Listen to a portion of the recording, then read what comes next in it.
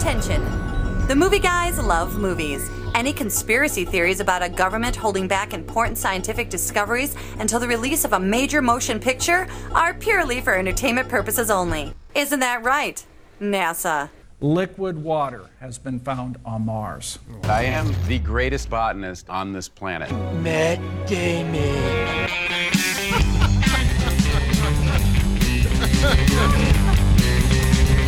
Yeah, I don't know if you guys are aware of this, but they found water on Mars about 9 months ago, but they just had to wait until The Martian was being released. Yeah, we want the hype. Yeah, because that way people will care about space. That's happened before in the last year or something. Yeah. Some movie came out and they're like, and also this other thing happened that's huge. That was exactly the I'm surprised topic. we found Whitey Bulger 4 years ago. Yeah. I think that happened this week. They wouldn't release that until the movie came out. They're like, wait on it. He's been in prison for 4 years. They're like, just hang on. And we took care of your Matt Damon drop early in the show. Yes. We were going to play it, We have to. but we got it out of the way. It's always funny. Whenever I arrive, Paul goes, I just have a few more sound effects to put in. And what he really needs to be is super literal and go, I just have to put the Matt Damon from World Police onto the end of several clips. Hey, welcome to the Movie Showcast, everybody, part of the vast and sprawling Movie Guys empire. Bless this highly nutritious microwavable macaroni and cheese dinner and the people who sold it on sale. Amen. You've reached ground zero for all things movies and comedy. We bring the two together right here on our show every week with jokes, rants, sketches, characters, banter, bits, special guests, and more as we broadcast from the Admirals Club in the heart of Burbank Airport's flyover zone. They don't stop making movies, so we don't stop making comedy shows about movies, which means you can get a new show every week at themovieguys.net, as well as iTunes, SoundCloud, Stitcher, Vimeo, YouTube, Player.fm, TuneIn.com, PodDirectory.com. Basically, we're out there. That is a lot of uploading for you. And we encourage you to subscribe, especially at iTunes, share and like posts, rate us, leave a review. We appreciate it. And still, no charge. We're also on WBAD.net Fridays at 4 p.m. Eastern. That's internet radio. Tell your folks. Basically, that's how it works now. Tell Just your search The Movie Guys on Bing, Google, or that's Yahoo. And we come right up. I am your host for the hardest working comedy show on the airwaves, Paul Preston, here with Karen Volpe. Why don't you go and improve your lie a little, sir? And Adam Witt. Say, man, that is a bad outfit. Bart Caius is out for the week enjoying vacation somewhere, but later in the show, we'll be joined by today's guest, a regular on ABC's Blackish, where he plays Josh. He's been on like half the show. Even though he's That's whitish. a regular, right? Yeah. There you go. White-ish. We're not really sure. Who was also in the recent film about Brian Wilson, Love and Yes. Mercy, which is out now on Blu-ray and streaming. Jeff Meacham will be with us. There you go. Oh, yeah. Rendered applause. Very nice. Well, I'm just thinking he's also a friend of the show, Johnny DiDomenico. Yes, our good friend Who was is on the show. kicking ass right now doing his Trump impersonation. If you hear That is Trump funny. being done on Conan, that's our friend Johnny. Good plug for a friend of the show. Yeah, John's great. Yeah. A whole new life for that Trump impersonation right now. He had it the whole time, waiting. Oh, waiting. Lying in wait. Yeah. Many years after You Art of know, the Deal. He may be one of the only people that wants Trump to stay in the race Right? as long as possible. Yes. Exactly. Of course he does. It has a significant impact on his lifestyle. And right now, I know he's working on his Bernie Sanders. Because he never quits, that guy. He's probably working on his Hillary Clinton. That's how committed this man is. He's good. I'm He's telling good. you. And of course, you know what's coming. Movie preview. Oh, Yes, hey. we will preview. We didn't know what everything that was coming up. last week either. It's a new thing. Count on us for filling you in every week on Roil what's it new up. in the theaters. Don't go to the multiplex underprepared. We always say that, right? Check with us. We'll tell you what the movies are about. And don't forget, we're just like you. We haven't seen the movies. We've only seen the trailers. We're going to figure it out right here. Yeah. Are we going to see these things or not? Well, we're also just going to make big, giant leaps at what we think it's about. Well, of course. Of course. So it's It's all not spoiler, entertaining if we get accurate. It's all spoiler free. Yeah, we're often very wrong. That's half the fun. That is half the fun. Well, listen, we'll tell you what to expect. Starting this week, especially with The Walk. Sounds like a short student film about a dog and its owner, but it's actually about a high wire walk between New York's Twin Towers. A movie called Sicario. Okay, we'll find out what that is later. And The Martian. Here's the rub. It's gonna be 4 years for another mission to reach me. And I'm gonna have designed to last 31 days. So I gotta make water and grow food on a planet where nothing grows. But if I can't figure out a way to make contact with NASA, none of this matters anyway. All right, I have a spontaneous game. Paul, can you cue that? And every time Matt Damon talks, we're going to just fill it in with monotonous information that's not really that important, but it's going to sound a lot more important because it's to that. Okay. Okay, watch All right. it. I'll give you an example. All right, Sorry. you'll go first, I'll and go Adam first. and then Yeah, me, yeah. we're going around the table? All right. I really the have rub. to get It's some gonna be butter 4 and milk years and for eggs another before I come home from work. You know, Halloween is a time of year where we watch horror movies. So I got to I make think water Girl and Scout grow cookies are food. going on sale very soon. Check your local grocery store. It's But if I important. get You know, there are to Easter make eggs in contact with Age of NASA, Ultron none of that this will lead matters all the way anyway. up to Black Panther. I just love that. Oh, Like, I wish I had the rest of the clip where it could go lead into the guitar Well, that's solo. the first time I've heard that song, and Vietnam is not happening somewhere in the no right. more. I don't know about that. They play this song all the time. I Watchtower? gotta wonder Yeah. what the meeting is where it's like, I got it. I got it. Oh yeah. All along the Watch Watchtower. out. Oh my God. No way. I mean, Marketing Does genius. make everything really important. yeah, everything, as in everything that's been a trailer. It's like all over the place. It is the Salisbury Hill of. Yes, because it's Yeah. not romantic, so we're not getting thoughtful. Yeah. So that would be a Salisbury Hill. It's the Salisbury Hill of things that aren't about life, love, and happiness. Now, listen, at the top of the show every week, I should mention, it is also Stay Away from Wikipedia Week. Is Unless it? you want to know how these movies end. Oh yes. They tell you Because everything. they were call. books and real-life events Yeah. and all that, so it's Yes. all out there. Now, it's International Podcast Day. Is it? Today. Yeah. What does that even mean? I don't I don't know. know. Who declares that? I don't know. Well, we're doing our part. Twitter? I never do my part for one of those holidays. I feel very relevant right now. Yeah, so I mean, yeah, it's crazy. I've just timed out perfectly that we're doing it today. Is it International Highlight Your Script Day? Because I've also got that that. going on. You're on top of these things. Wear headphones day. I was just gonna say. There you go. But I do a little Stale Red Vines Day. Yeah. Oh boy. I plug the show at the top of the show because I want to know people to know where they can find us at themovieguys.net and Vimeo and all that stuff. But it's important to, I think, do an extra plug here on International Podcast Day. So if you're listening to the show, we've been doing it for a couple of years now. Tell your friends. Word of mouth is everything. We're cranking out what I think is a really good show every week because we're not just folks who get in around one mic in the middle of an echoey room and hope somebody says something funny. This is a production, We bring you things like Manuary. Listen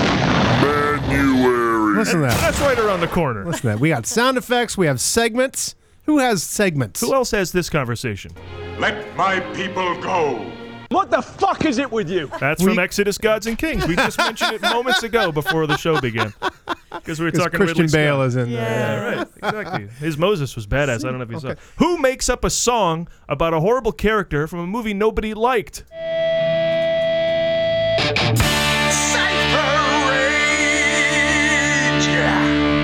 Did you know Will Smith played Cypher Rage No. in After Earth? No. No. We did, and we brought you that song. I'm going to call him Cypher Rage from now on. Like we call Keanu, we only call him Cool, Cool Breeze Breeze. because that's what it means in Hawaiian, right? Yeah. So he's a Cool Breeze Reeves. A Cypher Rage for the rest of Will Right. Smith's career. Cypher Rage is going to be That's a great, great in name. In I think Suicide it Squad. fits. Cypher Rage is going to be Cypher great. Rage. Because I almost feel like he's raging right now. Like his things aren't going so well for him. So Cypher Rage is perfect. Yeah, he's a lot of pent up stuff going on, I Yeah. think. What a name that is. Yeah. Cypher Rage. Come on.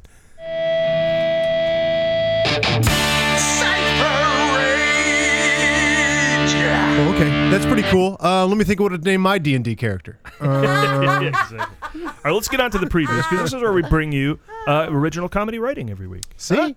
Tell your friends. Oh, There it's you go. Tell worth your the friends. price. It really is. And listen, Comment on iTunes. it's getting cold out, so if you're already getting cabin fever, 2 of this week's movie offerings will get you outdoors. 1,300 feet above Manhattan and Stranded on Mars. Perfect. So you got that to look forward to.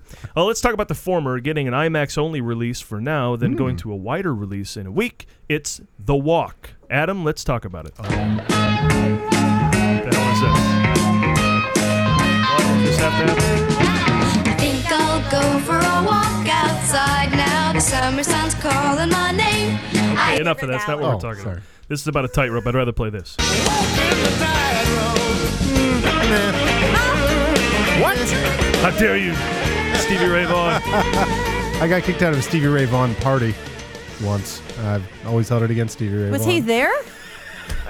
No, it was a bunch of frat guys. He died, right? He died in a plane crash? Did it? Helicopter plane, one of them. Yeah, they wouldn't let us in. The point here is... The Walk. That's a great lead-in for The Walk. Look, Paul, let me Yes. just segue into this. Everyone has dreams. Abe Froman's was to be the Sausage King of Chicago. Philippe Petit's was to walk a high wire between the towers of the World Trade Center. The walk is based on French climber Philippe Petit. Petit? Petit? Yeah, sure. Petit. Andy Pettit. Yes. Philippe Petit. I.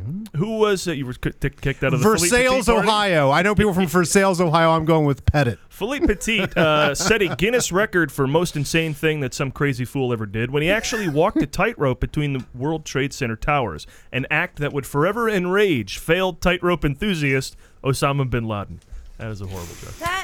That's a great joke. And Joseph Gordon-Levitt has never looked yummier. Oh, sorry, that came out wrong. Has never looked more balanced as Pettit, who had a really good reason for walking between the World Trade Centers. But it must have gotten lost in translation because all I could make out was some lofty Frenchy thoughts. I don't know. I'm sorry, but... Too soon. All right? Too soon because 9/11? No, just, another Joseph Gordon-Levitt movie. Wasn't he just in like 10 movies? I don't know. When was that Bike Messenger thing? Hey, he's been perfecting his French dialect. Here we actually have a Movie Guys exclusive. We have footage of Joseph Gordon-Levitt in his trailer working with his vocal coach. Ooh, I actually do like him. This will be fun. This is very professional of him. Again. I would like to buy a hamburger. I would like to buy a hamburger. I would like to buy a hamburger. I would like to buy the burger. I would like to buy a hamburger. I would like to buy a hamburger. I would like to buy a hamburger. I would like to buy a hamburger. Pretty authentic. But Gordon-Levitt does seem to be sporting some kind of unnecessary wig. It's a shame that, for this movie at least, he now goes on that list along with Nicolas Cage and John Travolta of actors whose faces I no longer look at while they're performing. I think Bart would say that this is his French hair. Indeed. The movie is based on the documentary Man on Wire, so check that out if you want to know how this ends. But since you've never seen a YouTube video called World's Most Ambitious Suicide, I think you know he makes it. The Walk plays like an Ocean's 11 movie where the goal is to steal attention. Because in order to pull off this insane crime, Pettit employs an unlikely band of international recruits. All right, you see? Right there. I'm in. An unlikely band of misfits? Has that ever not made a good movie? Oh, it's good. Okay. If you search on IMDb.com, you'll find Hollywood has a history of walk films. There's Walk the Line, Walk Hard, Walk of Shame, A Walk on the Moon, A Walk in the Woods, A Walk to Remember, and Being John Malkovich. Being John Malkovich, that can't be right. Actually, you know what? It says that here when you search IMDb for the word walk. Oh, IMDb. Why do you allow user input? But let's wrap up the question with Karen here, who's asking this question that will be asked at the end of every preview this week. Karen, on a scale of 1 to 10, how gamey is Philippe Petit? I'm glad you asked me this, Paul, because I've been paying attention to the previews this week, and everybody's very gamey. And this one, I just got to say, first of all, he's a French guy, and he's sweating bullets on a tightrope. So I bet he's kind of stinky. I'm going to give him a 7. All right. Thank you, Karen. There you go. You think it's gamey week, huh? You'll see. It's very gamey. All right. Well, yeah. You're going to sweat if you're walking a tightrope. I'm just saying. It's got to be nerve-wracking, right? Because he doesn't know if he's going to make it. I mean, clearly he had to do all of putting up his wire and everything on the sly, so that would make things a little less comfortable. But I can't imagine... I can't even go on a ladder without freaking out. How the hell does he do it? I'm so excited for this movie. This is the craziest thing anybody's ever done. I'm sure I don't know of anything that Evil could Knievel, be crazier. He did jump over the... He failed at that. Everyone should put failed at before every of Evil Knievel's accomplishments. Oh, yes, that time he failed to jump over the Grand Canyon. Yeah. He did some stuff. Did he? Because I've never buses? seen footage of it. Couple of buses. I remember. Couple of buses. I think at 8 o'clock on ABC. I was just about to say, 8 o'clock? 8 o'clock. He would jump over buses, right? And he'd wear his little Elvis outfit. It was awesome. That was an hour lead up to failure, is what it was. Lots of commercial breaks, and they would go to all the announcers, and they would show and they would go to other failures. Yeah, they would That's talk the to thing. This Brooke Shields. And this walk, totally illegal. So there's no TV coverage. There's no anything. So this is how we get to see it now. A tightrope between the World Trade Centers. That's insane. Yeah.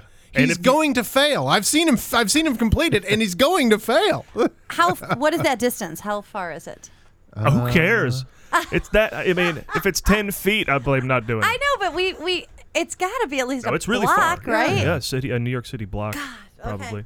Yeah. I can barely walk a block down the street. I saw the documentary Man on Wire, and the photos of that give you vertigo. Oh. I can't imagine recreating the... Okay, so here in town, there's something called the Museum of Death. And we went there with our friend Rob. Wait, is that the Scientology thing? I love there's all the fake Scientology museums. I don't don't It's not. think No, it's so. Oh, it's not? No, Oh. that's Because- psychiatry is death. Psychiatry, Psychology a is museum of death. Okay, No, go no, ahead. I don't think that's this one because this one's really Okay. messed up. You go in there and it's like a little hole in the wall, though I think it's gotten bigger now. They've had enough people interested in the macabre. But it showed one of the different things they had. I think the lady Mansfield's dog, when she died in that car accident. Jane Mansfield's The dog was Oh, thrown, was so they there and stuffed, taxidermied and it. they're all proud of it. So it's there. It's amazing. But they That's also amazing. have a display. They have this old TV running on a loop. This man on a tightrope, and he dies. They have the entire thing, and you just watch it, and it's You don't see him hit, but you don't horrifying. need to. It's You don't like, need I to. just, I It's can't. really frightening because you see him doing great, and you're first of all, you're in the Museum of Death. Yeah. So that are Spoiler alert. So you're watching, and you're like, this He does is not weird. make it. And you see him going, and what's really painful is he starts to lose it a little. He gets it back, then he loses it, and you see that moment when he's like, I'm fucked. Yeah, there's absolutely No way. Yeah. And then he falls. It was Yeah. awful. And this guy, Philippe Petit, though, makes... I mean, it's going to be tough for Joseph Gordon-Levitt to duplicate the energy that he has. If you've seen the documentary, he has more enthusiasm and excitement about tightrope walking than you have about anything in your life. Yeah. Including living. Well, but because otherwise, what is your reason for doing this? Like, you've Yeah. got to be excited about tightrope walking to try and do this. You're going to he's still going to fail. I've seen him complete it, and I can't watch it without thinking he's going to fall. He's going to die, and that's a long way to fall. But let's not forget this is Robert Zemeckis as well, who we all dig, right? Absolutely. Yeah. He always uses technology. You know, he comes from Back to the Future and very, special effects oriented movies. And yet in his later age right now, or I mean, even as far back as Forrest Gump, he's using technology to create these non-fantastical stories. So now we've got 3D IMAX, but it's towards such a good purpose. It's to put us on that goddamn wire where we're going to die, and I know we are. Yeah. Yeah, to think today the guy would have been taking selfies and all this shit on the wire. So I'm glad that wasn't around then. But That's pretty yeah, sad. I just hope there isn't an overabundance of the 3D shots, throwing stuff. I already see in the trailer they're I throwing do. stuff at you. Yeah, Why do you go to 3D I want it movies? because I want to see it in the You Are There that you're talking Well, yeah, about. I don't want to that's see him reason. shooting out stuff at me. Well, yeah. Go to a theme park for Well, they got to shoot an arrow to get that wire across the thing, right? So Yeah, maybe so that'll come at you. It's coming right at us. I can guarantee you. Now it's I coming gotta right at us. say, people always say, "Oh, I hate when this stuff comes at me in 3D movies," because when you were young and there were very few 3D movies, like Friday the 13th or whatever, those always had. I remember Jaws 3 for no reason in between scenes, cut to a frog, and then the frog jumped at us, and it was like, come on. Or the paddleball guy in House of Wax. You remember this? Yeah, I remember the that. 3D House of Wax. But now I kind of miss it because everyone's gone all respectable with their 3D. It's mostly the picture frame where stuff happens. Nothing comes at us anymore. So every once in a while when it does, it gets exciting. Yeah, they threw plenty of stuff at us at Fury Road. So Yeah. they're still That's doing true. it. All right, let's get on to our next film, which features the on-screen talents of Josh Brolin, Benicio del Toro, and John Bernthal. I'm not sure. Paul, do I like these guys? I don't know. Maybe we better let Karen, maybe you should. I don't know who these guys are. Okay, but let me translate it for you. The movie features Thanos, the Collector, and the Punisher from the upcoming season of the Daredevil TV show. Ooh, I like those guys. Too late. Karen, help me talk about Sicario. Here we go. I do like that.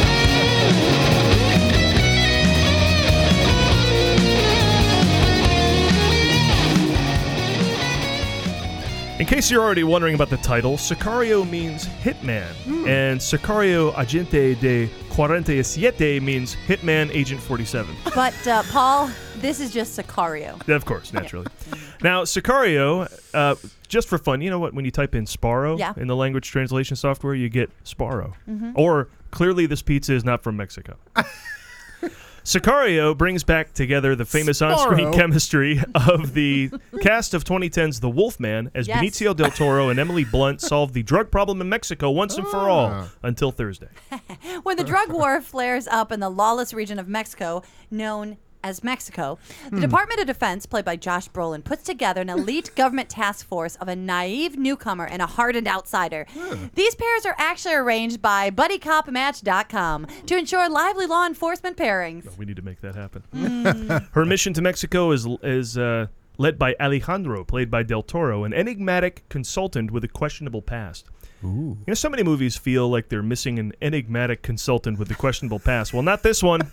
This movie has that, an idealistic newcomer, and an elite government task Oh, my force. God. It's winning on all points. Alejandro and Kate bravely venture past the back patio of Senor Frogs into a Mexico few vacationers ever get to see, with carloads of gun-toting thugs, crooked policemen, and gunfire, and explosions lighting up the night sky. That's Sicario, brought to you by the Mexican Board of Tourism. The trailer's a little confusing, but it's tough to hint at a story about an FBI agent who's more or less in the dark on this military mission. But one thing the trailer does get across, another sound effect we can induct into the Hall of Bwong. Oh. Great. That's the original Bwong, That's the original right? Bwong. Yes, welcome to the Hall of Bwong sound effect. You can now take your place among the other stars like Bwong. Yeah. And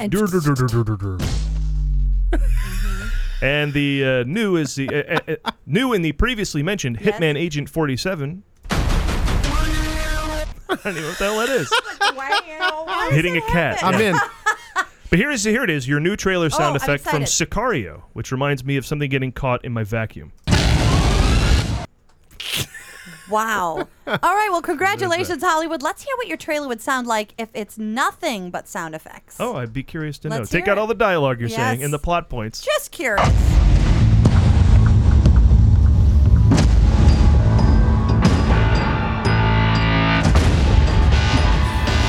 I'm going to see it. It sounds like a fireworks display.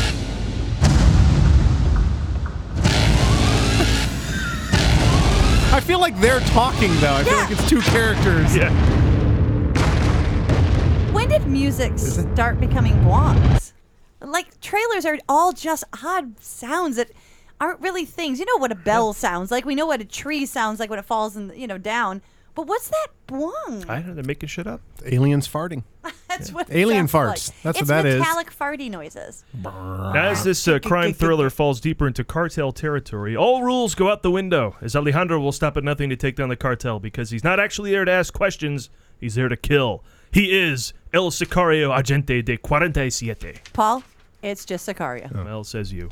But let's wrap up with the question we'll be asking Karen at the end of every Yes. preview this week. Karen, on a scale of 1 to 10, how Yeah. gamey are these soldiers? All right, I want you to think about this one because Pretty hot. I was thinking, Hot, yeah, right? because Yeah. consider hot desert sun, thick flak jackets. They also have heaps of gear, military maneuvers. They're running around. Pinned down, no time to Yeah, shower. No, I went 7 with the last one. I'm gonna go 6 on this. Back it up a little bit, just 6, a little lower.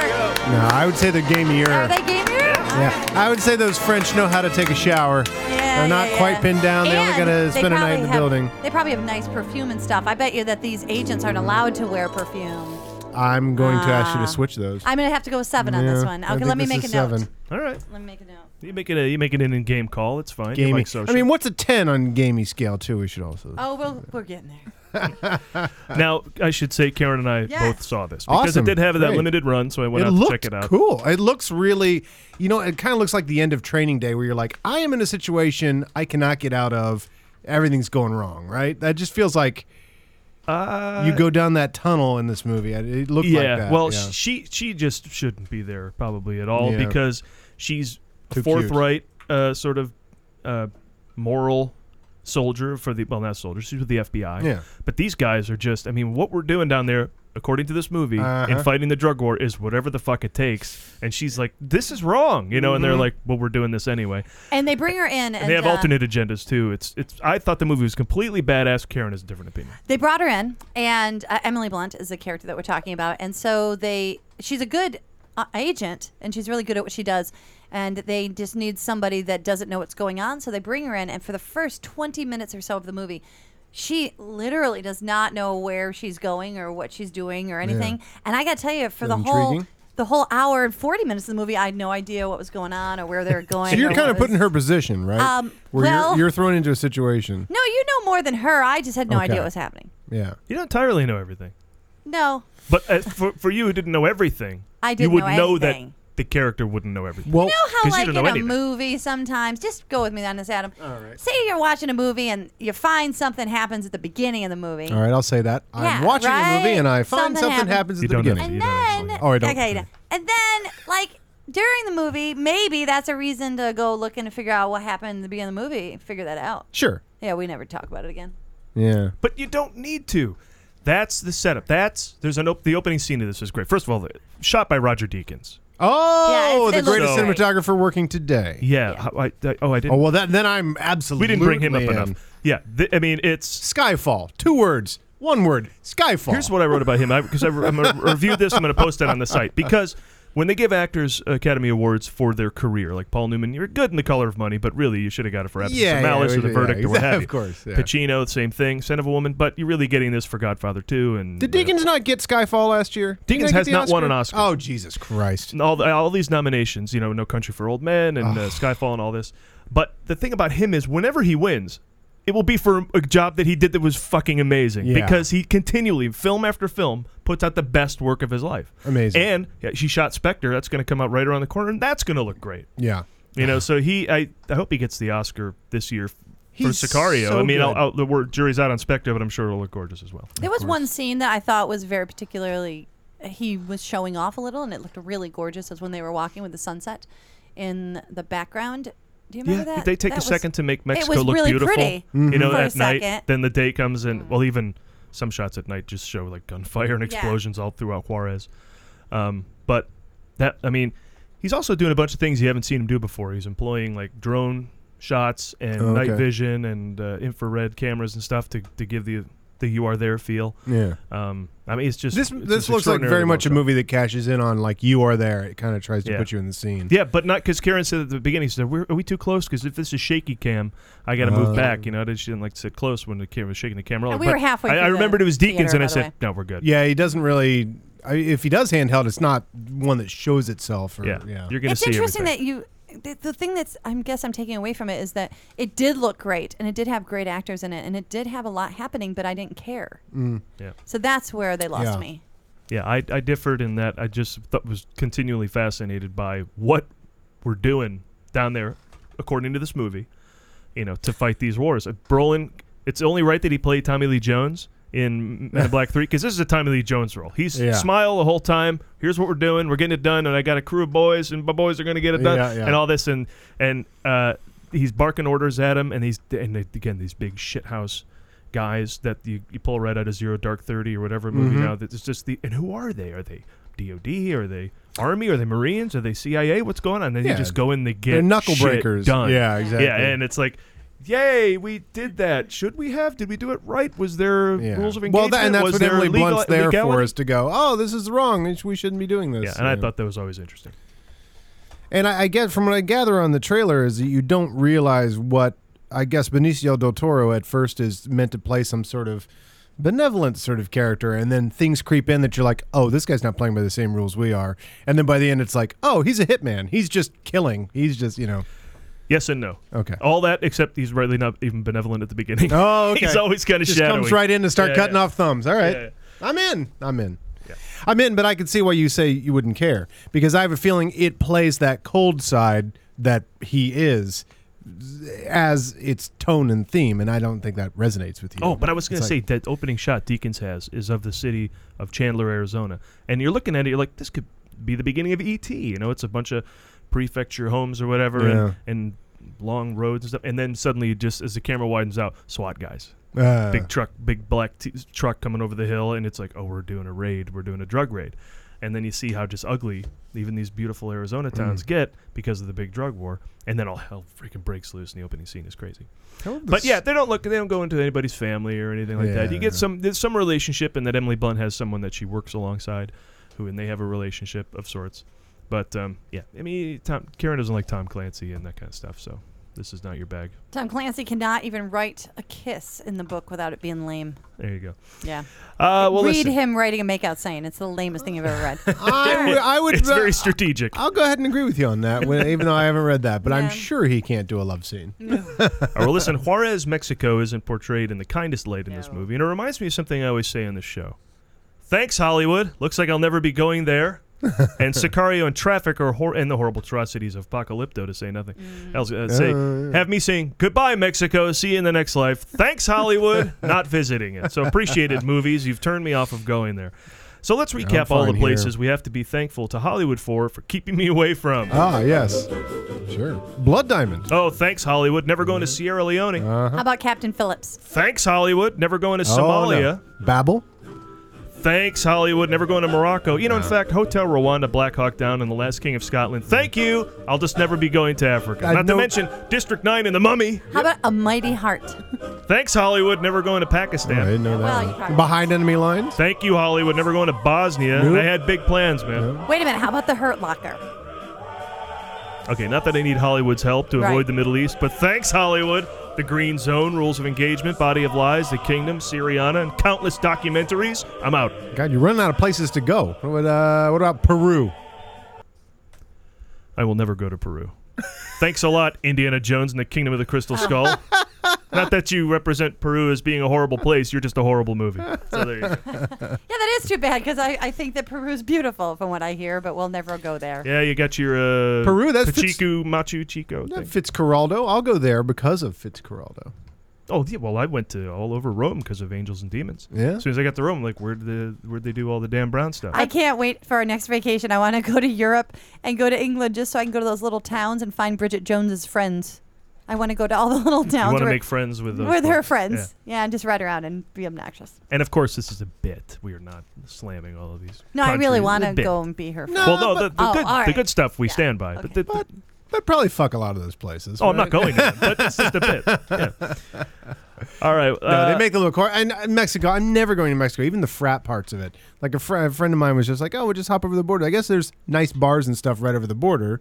You know, they're not going to, no, not even. Yeah. Oh, it's See, scary, I was just like, right? no, I'm not even doing that. I ain't even, they got no, from what I heard, they got no constitution over there. I ain't doing it. You're just a guy who looks like you could be held for ransom, and that's just not what you want, really. I don't think they want to hurt you. They just want to hold you for ransom and then That's it. get money. We've been to the cruise ports. Cabo's really nice. Yep. Cabo. Yeah, go to Cabo. Cozumel's nice because they have the Tulum pyramids and there's. Do they still put the word Mexico after those two words? I mean, I don't know. Those just But- seem like, Yeah, We they went to take one that place called I think it was called Costa Mesa, which I know is a town here as well. But you go there on your cruise ship and you Yeah. get out, and they've built a whole sort of village of touristy fun. Yeah. There is a whole straw market for shopping. There's some restaurants and bars, and there's a couple of huge pools. and they named it not Mexico. well, then there's Well- a giant fence around the whole thing Oh, with wow. armed guards. Oh my God. And dogs. Keeping you from going out the doors because Holy who shit. the hell knows what's out there. the- But in yeah. here, enjoy your sanctuary. It's gorgeous, but at the same time, you just feel bad because you're like, what's on the other side of that wall? Poor people. And now, thank you, Hollywood. Being- We know. Treated badly. I don't know. Anyway. Our final film of the weekend is The Martian, starring Matt Damon. Adam, you want to talk about it? Oh, I love Matt Damon. But I don't know. Is there any other reason to be excited about this movie? Let's see what we got here. Drew Goddard wrote the script. It's got Michael Pena, Kate Mara, and Sebastian Stan. Who? Oh, I should say it. Say it in translate Adam it for language. Adam. Mhm. It's written by the showrunner of Daredevil and features Ooh. Ant-Man's best friend, Oh. Invisible Girl, and the Winter Soldier. Oh, okay. I'm in. All right, let's do it. It's Apollo 13 meets Castaway, minus Tom Hanks, twice. It's Jason Bourne versus No Oxygen. It's fall, which means it's time for cinema's annual trip to a moat in zero gravity for another shot at the elusive science fiction Oscar. Interstellar failed to ignite the Academy's retro rockets, but not for lack of crying. Now, in The Martian, NASA sends another Matt Damon probe into space. Its mission? Crash and strand Matt Damon, just like in Interstellar. It's like Earth just can't get rid of this guy. When a mission to Mars meets a hostile planet... Storms? No, the Tea Party made it there first. Oh. The ship must take off prematurely, abandoning Mark Watney, played by Matt Damon, who now finds himself stranded alone 140 million miles from Earth without even Facebook to pass the time. Well, if it's like my Facebook, it would just be full of his friends talking about how they were having a great time not being stranded on Mars. Anyway, here's a clip. At last, after 2,000 years of work, the Illudium Q-36 explosive space modulator. That wasn't a clip. That sounds fantastic. Now he must figure out a way to survive until a less skittish mission to Mars arrives. All I remember from my interplanetary survival badge in Boy Scouts is that you're not supposed to eat anything with odd numbers of eyes. Good to know. Eventually, a group of fellow astronauts agree to a rescue mission on Mars. Let's play another clip. Bring him home. Okay. That's on the poster, I think. Yeah. Bring him home. So that's the tagline to the movie. In space, no one can hear Les Mis. There's the catchphrase. It's written all over Damon's face. Anyway, these clips aren't going so well. Onward. Will the ship make it back to save him, or will they have the increasingly probable space collision with a floating George Clooney? George Clooney and now Matt Damon. Part of America's space program is certainly hell-bent on sending only the prettiest people into space. Won't the aliens be disappointed when they land on Earth and see a bunch of Zach Galifianakis running around? Damon has yet to find an elusive source of water in the vast dry deserts of the Martian landscape. Yet, even with a plot that's perfect for our own drought-ravaged California, they shot in Jordan and Hungary. I mean, we cannot catch a break here. But actual science question here. Does he drink his own pee? That was Karen's first You got it, right? After I saw the preview, it got real quiet and Paul's waiting, and I go, do you think he drank his own pee? It's a logical He question. did in Waterworld, and there was plenty of water there. Yeah. There's a lot of pee drinking if there's some survival going on, you know? 127 hours, you got to drink some pee, right? Run it through a filter thing, and bing, you're good. You rinse it through a shirt, you're good. Are you just going to make a filter thing, Paul? You can't Google that shit. You're in space. He's going to science the shit out of it. I've heard the preview. Now, I will say, the title is actually really misleading because he's not playing a Martian, okay? I mean, if you go to school in Paris, but you're still an American, they don't call you a Parisian. So why would anyone consider this title to be accurate? Willing suspension of disbelief. I'm not buying it, contradictory low voice. This is a guy who's stuck on Mars. I would just call it the Stuckling. The Stuckening. The Stuckening. Yeah. And according to the trailer, Kristen Wiig stars as Reaction Shot. And farting trailer alert! Oh! Now this is one of those juicy farts. This isn't one of those juicy farts like from past trailers. You're saying in the past we've had juicy There's trailer farts? juicy trailer farts. This is a little different. All right, let me play one. That's a very juicy trailer fart. You're right. That is going to get you stuck in a hallway in a Blumhouse movie or something. Yeah. Now, the trailer for The Martian has a loud, confident trumpet fart. Oh. Yeah, right in the middle of it to accent its plot points. Let's hear it. Okay. Confident fart. That's how I fart right there. That's I'm ready to take the bar fart. All right, well, let's hear it in action. This will come as quite a shock to my crewmates. And to NASA. And to the entire world. Less silent but deadly at the end. And the church fart at the end. With Matt Damon's recent Project Greenlight comments on diversity and his quote about gay actors staying in the closet, don't be surprised if audiences say, "Leave him there, leave him there." Supposed to bring it back. Amazing. Oh, and let us not. Of course, we must also mention the film is directed by Ridley Scott, which means I will still like him no matter how well this turns out. Apparently. Well, let's wrap this up with a question we've been asking Karen at the end of every preview this week. Oh, Karen, on a scale of 1 to 10, no shower possibilities. How gamey is Damon in this movie? Okay, so that's important because immediately you know there's no shower because he's stuck up there on Mars. And not really an opportunity for a horse bath either. Like, what's he going to dip his, what's he going to wet? His pee, right? And there's abnormal Martian heat. I imagine it's hot, right? Mm-hmm. I don't think it's humid, clearly. Closer to the sun, right? Right? Yeah. And he's got a further away. nasty... Colder. Colder. All right, so maybe He down to does 9. have a nasty spacesuit full of swamp ass. Seriously. Because they do pee and poop in their suit, right? So I'm just saying... Well, they probably have a place to poop, but there's no place to shower. You're going to have to put on the same suit. No place to wash that thing. It's a 10. It's a 10. All right, there you go. That's the important stuff out of the way. Gamey week. Gamey week. It's a gamey bunch of movies. Yeah. In comparison, man, I think you got to knock The Walk down to even a 5, maybe. I mean, they showered a day or two before that. That's true. And he's used to it, so maybe he doesn't sweat as much as like I would be if I was doing it. He's like, I do this all the time. Yeah, exactly. See, but if I were doing that, I would sweat and I would shit my pants. And I would pee in fear, and I would just You would be a 9 at least. Yeah. You would be very gamey and shitty. Now, does water on Mars finding it ruin this movie? Because now we'll all be watching the movie going, well, just go up on that hill. There's apparently running water. You can. No, I'm sure he has to find it. He's got 3 months to live, but only 1 month's worth of supplies. He must find water on Mars. They must have faked that before, but there's always been theories that there's some water on Mars. So and he's and women, if you've seen the crazy. Well, this is true. and men with like little brooms on their head. Transgenders. But also Matt Damon, isn't he really very political in the sense that he's very democratic and he wants to save the Earth and he's about global warming? So maybe that is a hidden element of this movie, is the fact that he gets on his little space trousers and he goes out there and finds water. And he's like, check this out. Yeah, found maybe water. he discovers it. Right. Space trousers? You think that's the technical term? I'm sure of it. Space trousers. Now there is an animated movie waiting to be made. Yeah, that's NASA naming those in 1950, and it has to stick. Now. We can't call them anything else. Space trousers. Sorry, that's what He we pulls named up his big boy space trousers and he goes and he finds some damn water. Luckily, there was a space Davenport left over from the spaceship. We can't change the name of that. The space credenza. We had a discussion briefly before we started rolling on the show about that line of Ridley Scott, that I love his movies, all but not the last 5. You gotta go That's back. usually what you say with Ridley Scott. It's so weird. He really actually only has, I'm going to say, 5 movies we like and consider universally great. I'm going to say you've got your Alien, you got your Blade Runner, you got your, Legend, you can't say is universally great, but it's pretty good. You got your Thelma and Louise. That isn't even him, first of all. Tell me that's a Ridley Scott movie. It's great. That's a great movie. But watch it and go, this is Ridley Scott. It's such a Ridley Scott movie. All right, you got your Gladiator, right? You got your, what's it? American Gangster? American Gangster, I'm hearing is good. Yeah. A Ridley Scott movie? If you watch it, would you go, this is such a Ridley Scott movie? Then you got A Good Year. And you've got...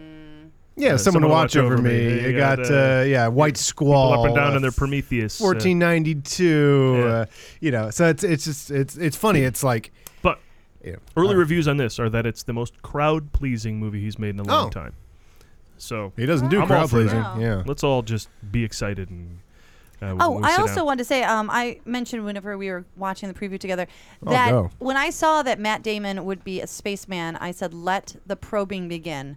Because I wish Martians would come down. You would like Matt Damon to come and probe you? I'm just saying. It was something I was thinking about, and I was also thinking about how stinky he probably was. But yeah, I think that this would be great if a bunch of Martians ended up looking like Matt Damon because he started to have sex with the locals. Yes, but as pointed out, he's still an American. He's just on Mars.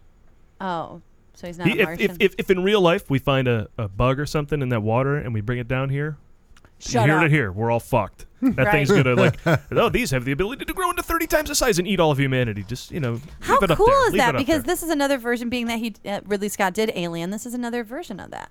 Oh yeah, it's true. He's gotten back into sci-fi, which is really cool. That's and not neat. for nothing, October 4th and 5th at the New Beverly, Alien.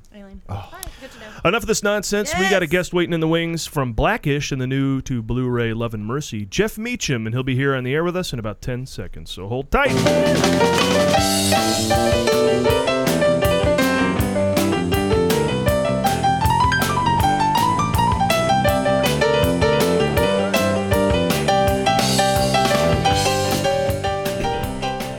We are back.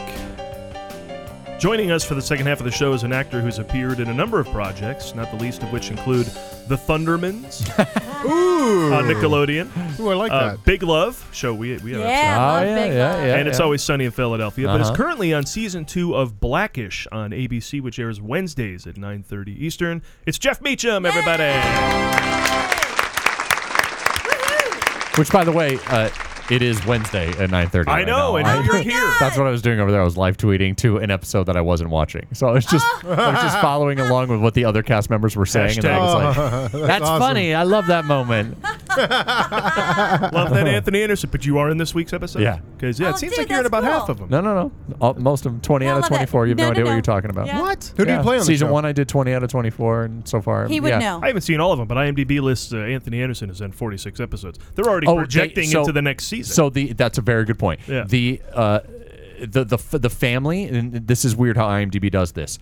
If you are recurring in any kind of way that holds you out of any episodes, they list you as you do each episode. They don't list it till the episode airs. But with series regulars, they put how many they're going to do that season. So it's weird how You'll they have your do 46. that. Yeah. In May or something. Exactly. Yeah. Exactly. It's very. That's why you saw that. Yeah.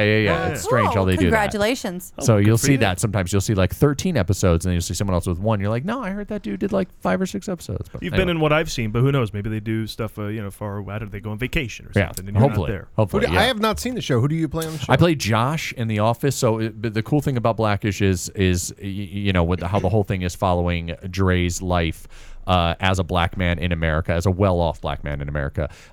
He's got multiple perspectives. He's got his father's perspective on life, which is kind of the old civil rights movement, a black man. He is a 40-year-old man, and he has 4 children. With a mixed race wife that are all in private school and living in Los Angeles. So he's got all these different perspectives. And then he goes to work where he works at an ad agency, and it's a very shallow job. And I'm one of the I'm one of the people at work. I mean, our theme is consistent with the idea that whatever's going on in his life, he brings it to work to get our advice, and we always give him the wrong advice. Yeah. Like that's the theme. Let me give you an example from this clip. Oh. Yeah, I pulled a little something. I pulled a little something I saw. Like a clip? My first wife was a bit of an enabler. It ended with my boys trying to Menendez me, duct tape me to the fridge, and beat me with a bag of clementines to get my bank codes. Wow. We were taught to respect our parents, right, Charlie? Hell yeah. Except Eustace kind of runs the show at my house. I lost to more high ground once I bought a jet ski in his name and ruined his credit. You own a jet ski? Technically, he does. Or did. Had to get rid of it.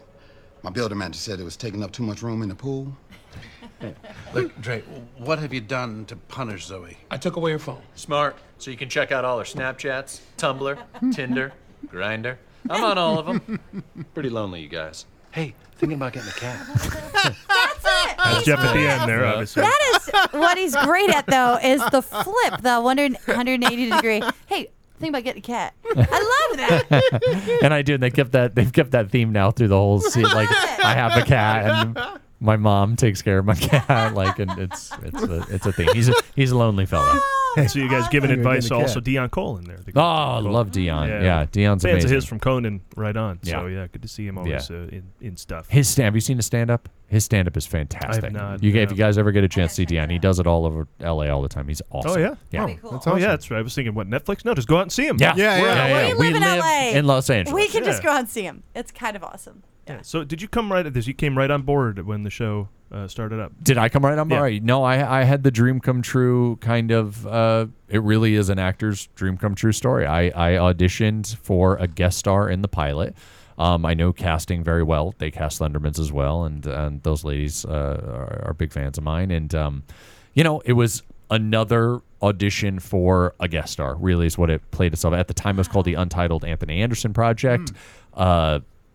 I was having a very bad day the day I auditioned for it, and I thought, if I book it, I'll get to do. I've done this before. I've done roles in pilots where it's just a guest star, and it's great. It's great to be a part of the pilot, but that's it. And then I booked it, and from the moment I got there, there was always something that stuck out in my mind when I walked on. It's on the script it said. Dre in voiceover, this is Josh, not one of the good people, or not one of the good guys. And I thought, that's strange. I'm being introduced. Like you don't introduce a character that's just a guest star in a pilot. And that always kind of stuck with me up until we shot it. And then everything was just this perfect little slow, incline of then the show gets picked up, and I get a phone call late in the summer that says from my agent saying, okay, so they want to book you for episode 2, and it's like, okay, cool, so maybe we'll be these office guys that'll show up every once in a while, and then episode 3, and then episode 4, and it just awesome. Literally never changed. Also, the big cliche in Los Angeles, if you know of enough actors, is whenever they get any part in any show, they always say, well, it could be recurring. Oh, I'm playing a cop who comes and gives the guy a ticket. Could be recurring. And it's always because, you'll get the shallow, nice comment from whoever, the director, the producer will come up, hey, man, great job. Yeah. You know what? Hey, maybe we'll see you back here. Yeah, exactly. Oh, wait, I did get that. And so many actors take that to heart, like, hey, it could be recurring. You never know. Me on the back. First thing I did here was General Hospital, and I was an undertaker type of guy. I was coroner on the scene. I'm like,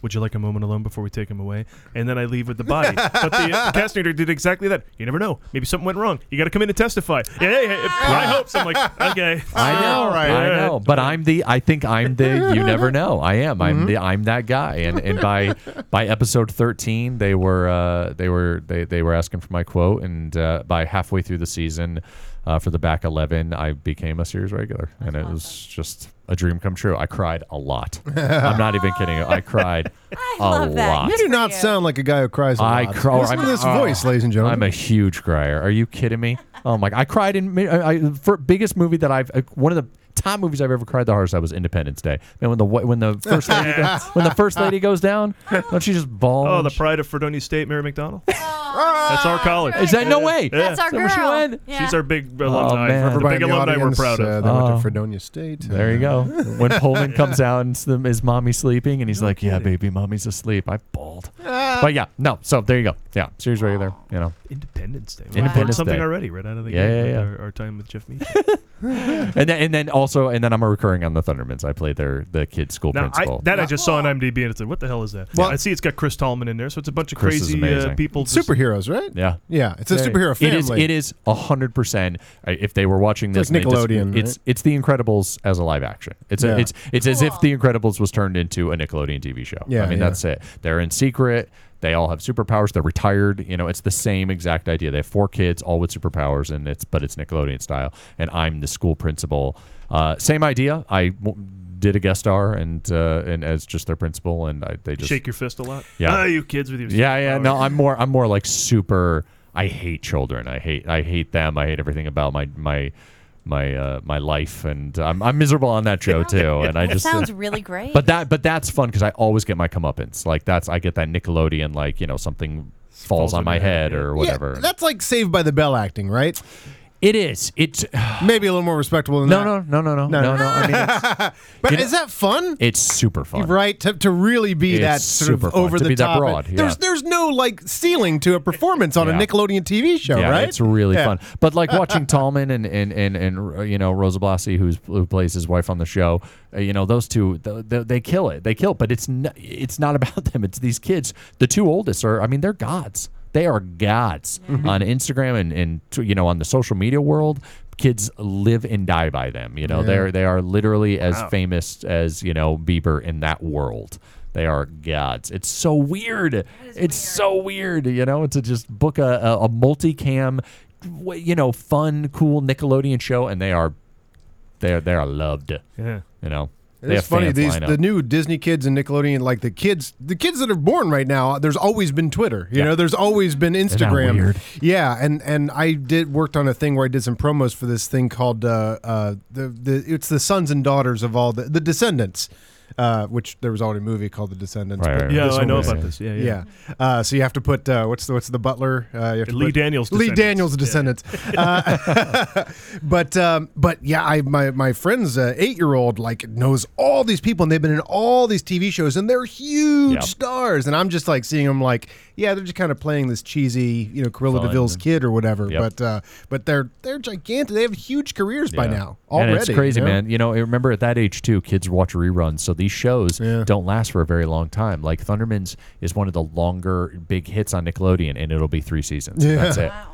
That's it. Because then they don't have to, I don't know.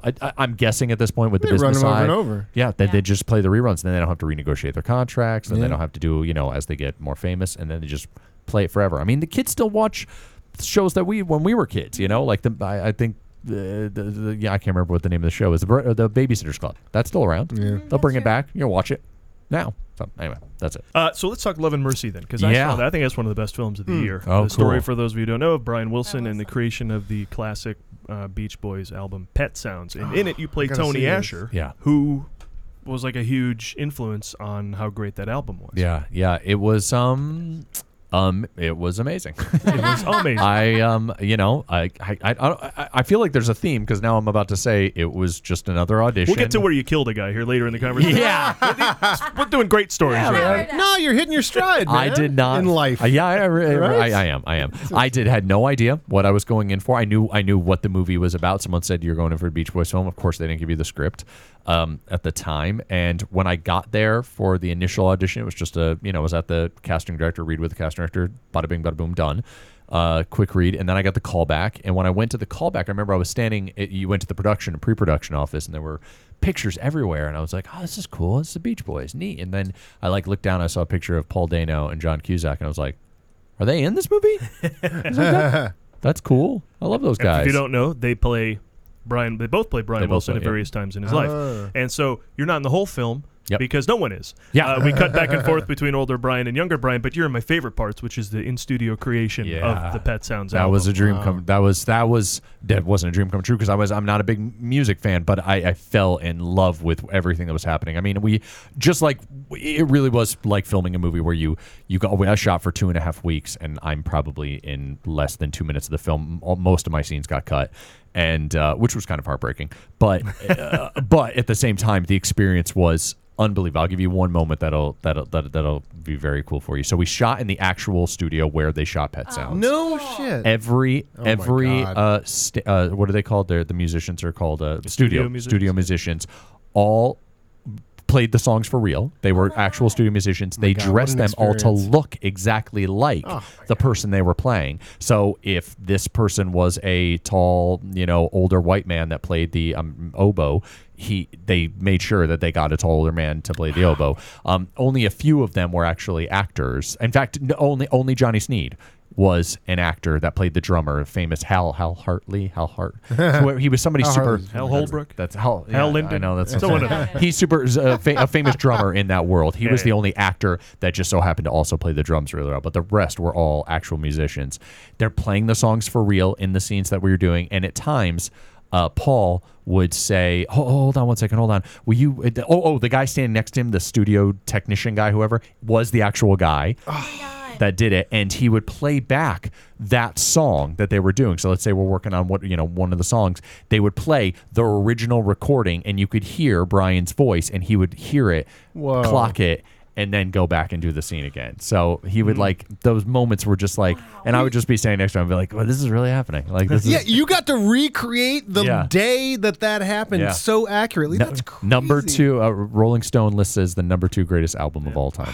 Like just neat little things like that. So that was, the whole experience was so cool. It was just, I remember Johnny and I bumped into each other in an audition like a month later at a commercial audition at 200 South. Johnny Sneed, the guy who played the, and both of us were just, we had that agreed look on our face being like, this sucks. I just want to go do movies. Like that was so cool.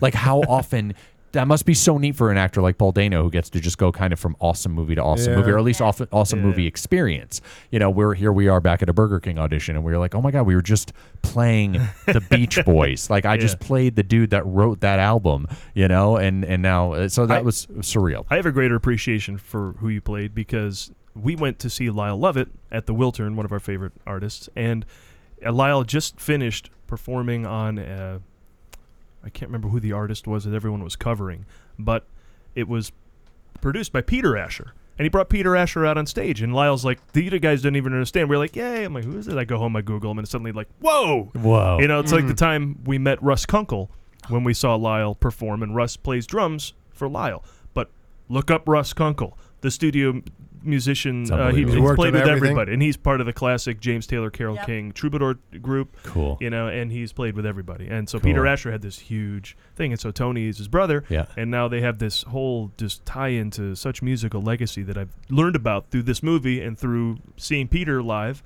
That I've just found fascinating. And I'm not sure how much they got to. The backstory is not explained too much, but Tony was an ad man on Madison Ave. Like he wrote jingles for a living is what he did. He wrote jingles for Mattel, which I thought was kind of cool because I've worked for Mattel before. But he was a suit in a way that was just had this magical side to him. And I think he was playing one night. I don't know where. I wish I could remember something to that degree. And Brian Wilson just so happened to be there, hearing him play, and was like, this guy's amazing, and his lyrics are incredible. And so it was a huge risk on top of everything else. And what they don't explain in the movie is for Brian Wilson to not go on tour that summer, that was like Paul McCartney not going on tour with the Beatles. You know, like they went and performed without him, and so that was a huge deal. Like he stayed behind, and they brought him. The story is because I had just heard of this album about 2 years ago. A friend of mine was playing it, and I'm like, oh, what's this? You know, it's really good. And some tracks you can tell it's Beach Boys. Other tracks it's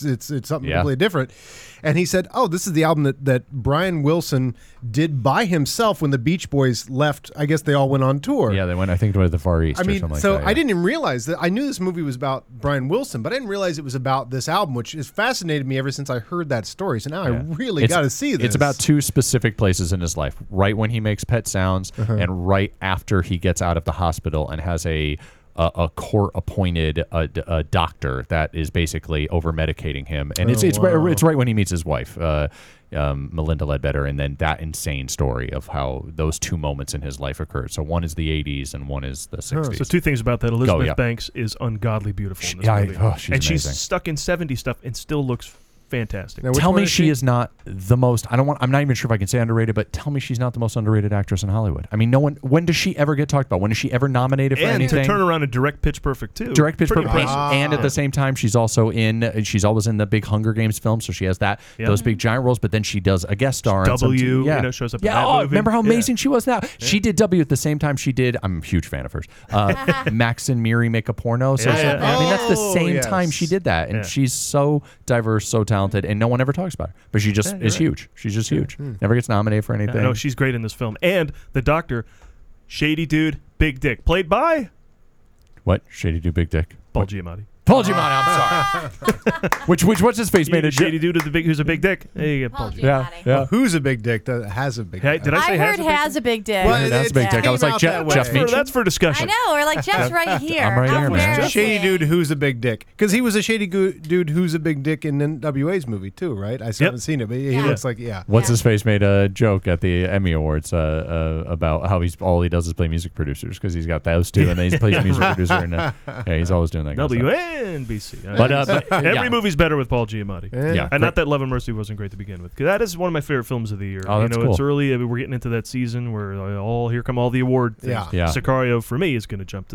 towards the top as well. So really? We're not even there, though, yet with the, we're going to soon get the Danish Girl. The Danish Girl will be out soon. Tell me that preview doesn't immediately make you just see Best Actor. You're like, okay, there's Tom Hanks. Yeah. That's back to back. Eddie Redmayne playing a woman, a transgender. I didn't know about that. Yeah, all those. The preview makes a little Reams Oscar. Yeah, they said they were hoping this year would be Leo's, but I don't think. The Revenant looks amazing. Doesn't it look incredible? Yeah. So this, you guys, I mean, you and I have only talked a handful of times, but I'm actually a diehard movie buff too, and my wife sometimes will have to wake up in the middle of the night and shut my computer, not because I'm watching porn, but because I'm watching movie previews. I watch previews all the time. Yeah, it's kind of the bane of my existence in a way because, they do give away too much. But we got to watch them to have this show. We got to know at least that much that the studio wants us to know to talk and make good jokes and all that stuff. But I sometimes, after watching it, trailer, stop telling me shit. Yeah. I'm done knowing, and I got enough. Jim Carrey's got. I'll go. Yeah. But that's what was so great about The Visit because they were able to give us an idea that, what could possibly be, and they don't tell you. Oh, you haven't been yet? It's great. No, I haven't been Go see The Visit already. Hey, it's Shaw Brothers Martial Arts Month at New Beverly. I'm busy. When it's time to go to movies, I'm going and watching Shaw Brothers Martial Arts movies. Have you seen The But Visit? it's almost over. No, not yet. Oh, it's great. Oh, I have a kid now. No, I don't see movies anymore until it comes out on. right. I only see it on a small little screen at 12 o'clock at night. Let's think bigger then. What is your favorite movie of all time? Oh man. Okay, so what I love about this question to me is I remember once I went to college and I was trying to be a serious actor. If anybody would ask me that question during my more kind of pretentious time, I would always been like, "Oh, One Flew Over the Cuckoo's Nest. That's the greatest movie ever made." I love that, but that's not the true answer. You're not going to pop that in on Saturday. No, that's not the true answer. Directed by a guy named Milos. You're trying to impress. No, that's not even remotely true. I would clean never up the house. that. I think I'm going to throw in One Flew Over the Cuckoo's Nest. No, I'm going to watch Chinatown because I'm going to do the dishes. No, I'm going to. It's hands down without question Top Gun. Shit. Top Gun. Yeah, that's a first for the show. Nobody said Top Gun yet. Yeah, tell me the first moment of that movie isn't still forever the greatest. Just the my as God. the stars move over the Paramount sign. It's the greatest. You guys, it's a shame that Bart is not here. He would be okay with that because he loves Tom Cruise. Yeah, Tommy is my he's my man. I used to have this my wall used to have like Color of Money here, and I had the Mission Impossible him floating. And by the way, that's 96, and I'm senior in college. But he's still the greatest. High school. He's still the greatest, man. The Mission Impossible, how amazing was that? And then Ghost Protocol? Yeah, or the new one. Yeah, the new Rogue one. Nation. That was incredible. It's amazing. And the one they did last year with Emily Blunt that has no name. Edge of Tomorrow. Edge of Tomorrow. It doesn't have a name. It has three names. Whatever it's called, Live, Die, Repeat. Yeah, and then I think now they turned into Live, Die, Repeat, ... Edge of Tomorrow. They've done some weird thing with it. But it's that. Tom Cruise Groundhog Day. That's all you need. Yep. And people will go. That's what. Yeah. I love them. So yeah, man. I've seen Top Gun an obscene number of times. I love it. Yeah. I actually worked at the movie theater when that was in the theaters. Oh. I aged myself a little. But and they sure enough had the Navy guy in the lobby waiting to get your phone number. That's genius. And that is genius because everybody in my grade school was suddenly going to the Air Force Academy once they were out of school. That was everybody decided they were doing that. After Here's our slight age difference. Here it's 70. I was 7. But for the record, that was my first job. That was my first job that I ever had. For the record, these were 7th graders that were ready to go off to the Air Force Academy. But yes, no, it's true. I remember hearing about that. I remember that they were lining up in there. God, that movie. I could watch that movie. I have never seen it. Now, what do you like about it? Wait, hold on a second. What? I've never seen Top Gun. Huh. I don't know how that happened. I'm just thinking about it now, and it's kind of shocking to me, too. Let me write it down. Write it down I'll put this as if you'll forget. Karen's got a list, I have a list of movies she hasn't seen. We're trying By the way, to get her caught up here. They converted it to 3D. Did you know this? No, I didn't. Have you seen know it in that. 3D yet? No. I haven't either. And remember, they were going to make Top Gun 2 recently. It was all set to go until someone jumped off a bridge. Oh, but you heard, I know. But you heard him on the red carpet at the Vienna premiere of Mission Impossible Rogue Nation. He said, "I'll do it, but no CGI planes." Which means he's going to get in a jet and fly like a motherfucker all over the sky. Tell me if that isn't an indication also, just continual proof of there's I know what success I want in this business, but I don't want to be like him. He's a junkie. He's too Tom Cruise-y. Yeah, he's so Tom Cruise, and so, Denzel and those few actors that just work in insane. The things that he does, the addiction. I'm like, no, I'll take a stunt double for that. Yeah. Isn't it lunch? I think. Well, right now it's Jack Reacher 2 he's making. Jack Reacher 2. Edward Zwick. Do you like Jack Reacher? I did not. What? You did not? I did not. I didn't buy him as the character. It's just one of those films. Greatest entrance. And you know what I did love is the one that everybody hated. I loved the one that he did. Why am I forgetting the name? Oblivion. I loved Oblivion. I love that one too. Sex scene in the pool above the earth and I love that movie. Stuff. I loved them both. Yeah. Jack Reacher just didn't. You know what? I need to watch it again. I do. I need to watch it again. Well, as Bart would tell you, who again who's not here today, all he does is win. He wins at the beginning, he wins in the middle, he wins at the end. And Bart's like, he's getting to the point where there's too much depression in the world. Just give me a Tom Cruise movie where he kicks ass the whole time. Yes, and we're fine and we'll take that, And I love the solitary badass, too. I love the guy that's like, ooh, you shouldn't have messed with him. I love saying that before a scene. Give it a second viewing because I think you'll appreciate I'll watch Chris it again. McQuarrie dialogue. I'll watch it again. Pretty badass. Hey, a good now if you see, because a lot of people didn't see this, Night and Day. Have you seen Night and Day? I did, yeah. That's a good one. No, I've never not seen a Tom Cruise film. I've never. Okay. I'm not even Rock of Ages? Rock of Ages, yeah, it was fine. That one I waited though. That one it took it's me. Bad. He's amazing. That was like an HBO. I think I watched that one on HBO. I think I waited that one. That's okay. But and then I would say, I could literally, the absurdly close second place for me is Last Crusade. I've seen Last Crusade. Yes. And I am one of those people that will officially say no, they'll be like, no, you mean like the trilogy. I'll be like, no, Last Crusade to me, when that movie came out, because that came out in '89, I was 10, that was the coolest movie ever, at that time. To see that on the big screen, I saw that a million times, including and then Tremors. I saw Tremors so many times. It's a good movie. Remember how good that movie was? Yeah. It was so good. Surprising. Yeah, one of those you're ones. All right, I'll watch this cheesy whatever. It's got whoever in it, and then that whole movie, you're like, this is really good. Oh my God. It's like when you saw Galaxy Quest, and you're like, does anybody else know that this movie's awesome? Yeah, that is awesome. You all know this is a classic, right? Yeah, but I'll watch Last Crusade any day. Like that, I could pop on. It's interesting. So when you were that young, not knowing the history of how great Sean Connery is and still appreciating that movie. Yeah. Because knowing exactly. that is an extra bonus. Yeah, I did not. I mean, I think I really found myself to be like, I watched the cheesiest movie. I was more into like Van Damme and Seagal films, like bad movies for all intents and purposes. Those are. They were. Yeah. But they were hitting their stride at that time. They sure were, man. They were on fire. They were Bloodsport and Under Siege and all those cool movies. But so I didn't know. Yeah, it took me a while to like learn how good those actors were. I was just more into like cheesy 80s and 90s action films, and that's so I knew. I was talking to her earlier. Like I just knew I was like, oh, I want to do that for a living. I want to be an action movie star. And then someone was like, no, you have funny eyebrows. You need to.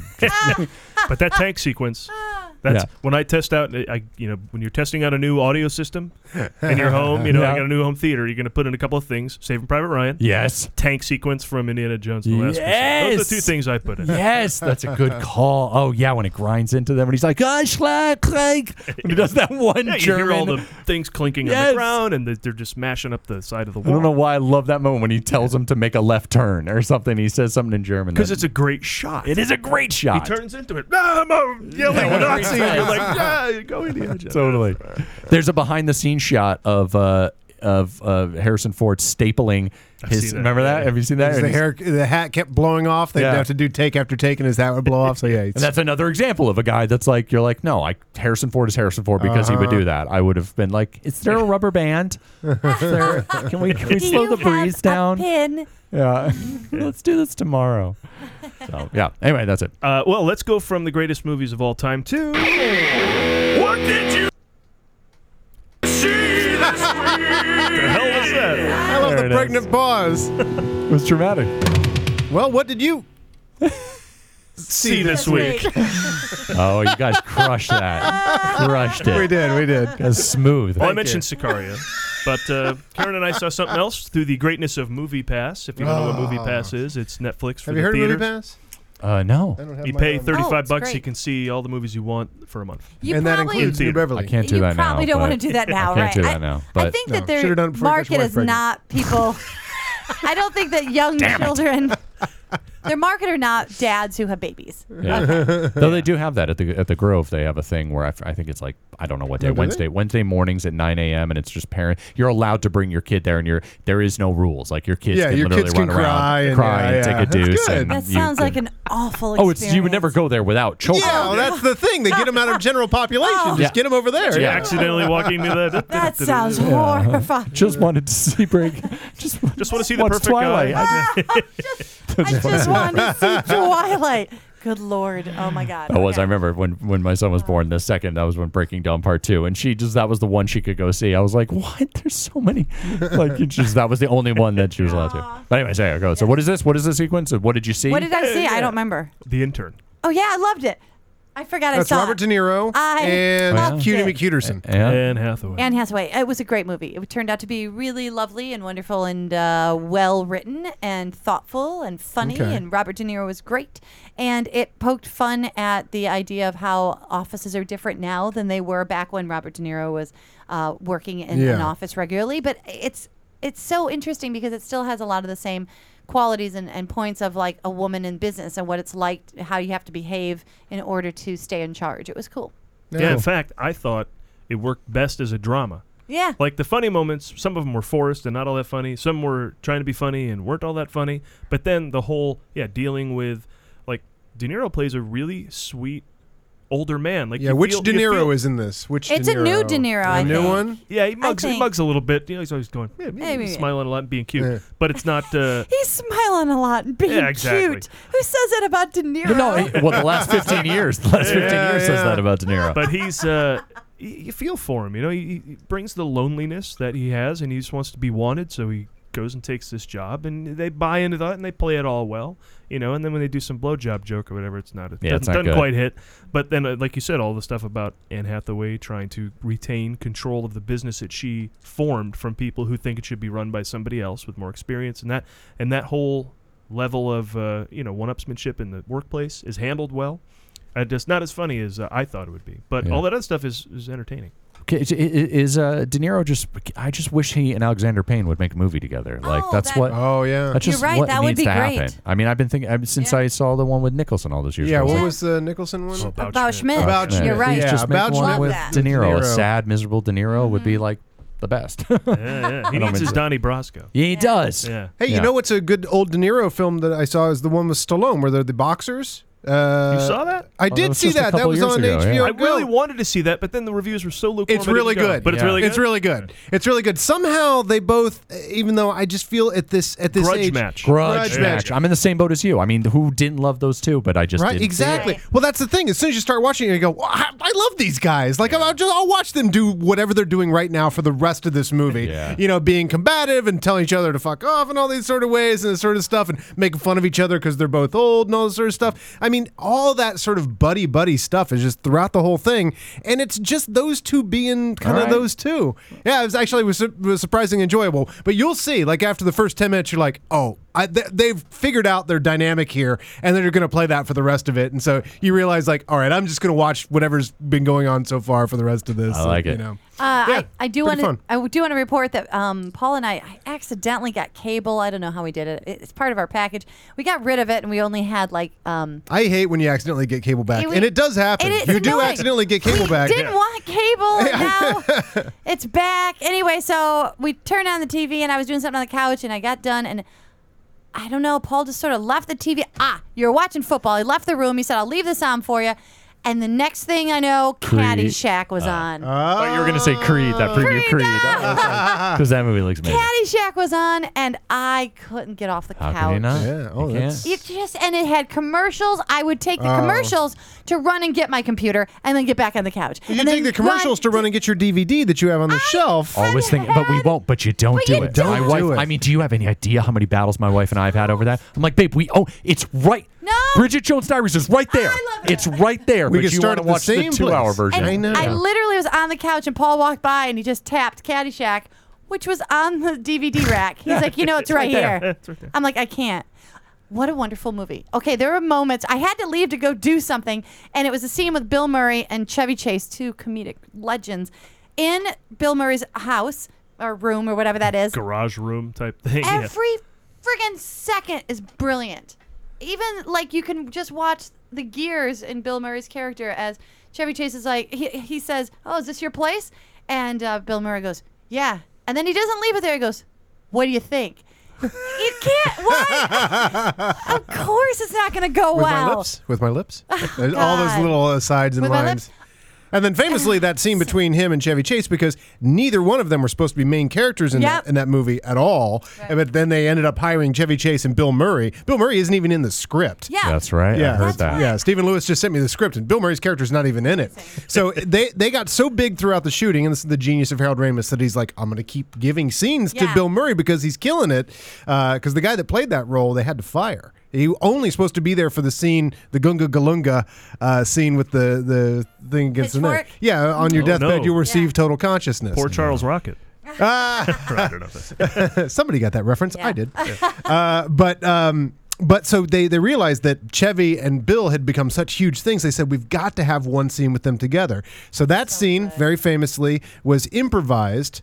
That is what you can see in this. They took I'm the telling improv you. away, kind of wrote the structure down, had them redo it, and that is just so playful and improv And it's masters just the there. whole idea of saying yes and one upping and I know, coming, right? living in the reality of, Playing. well, I guess some things in back order. Yeah. What? That's right. Did you guys see him do Olive Chinch Kitchen? bugs. Olive Kitchen? I you did. watch I that? loved it. I thought he was I amazing. thought once he showed up, things got rocking and rolling. I wish Yeah. there was more Bill Rockin' and Murray. rolling. Well, I'm not Richard- sure And that whatnot. phrase is used to describe Olive Kitchen in any way, but anyway.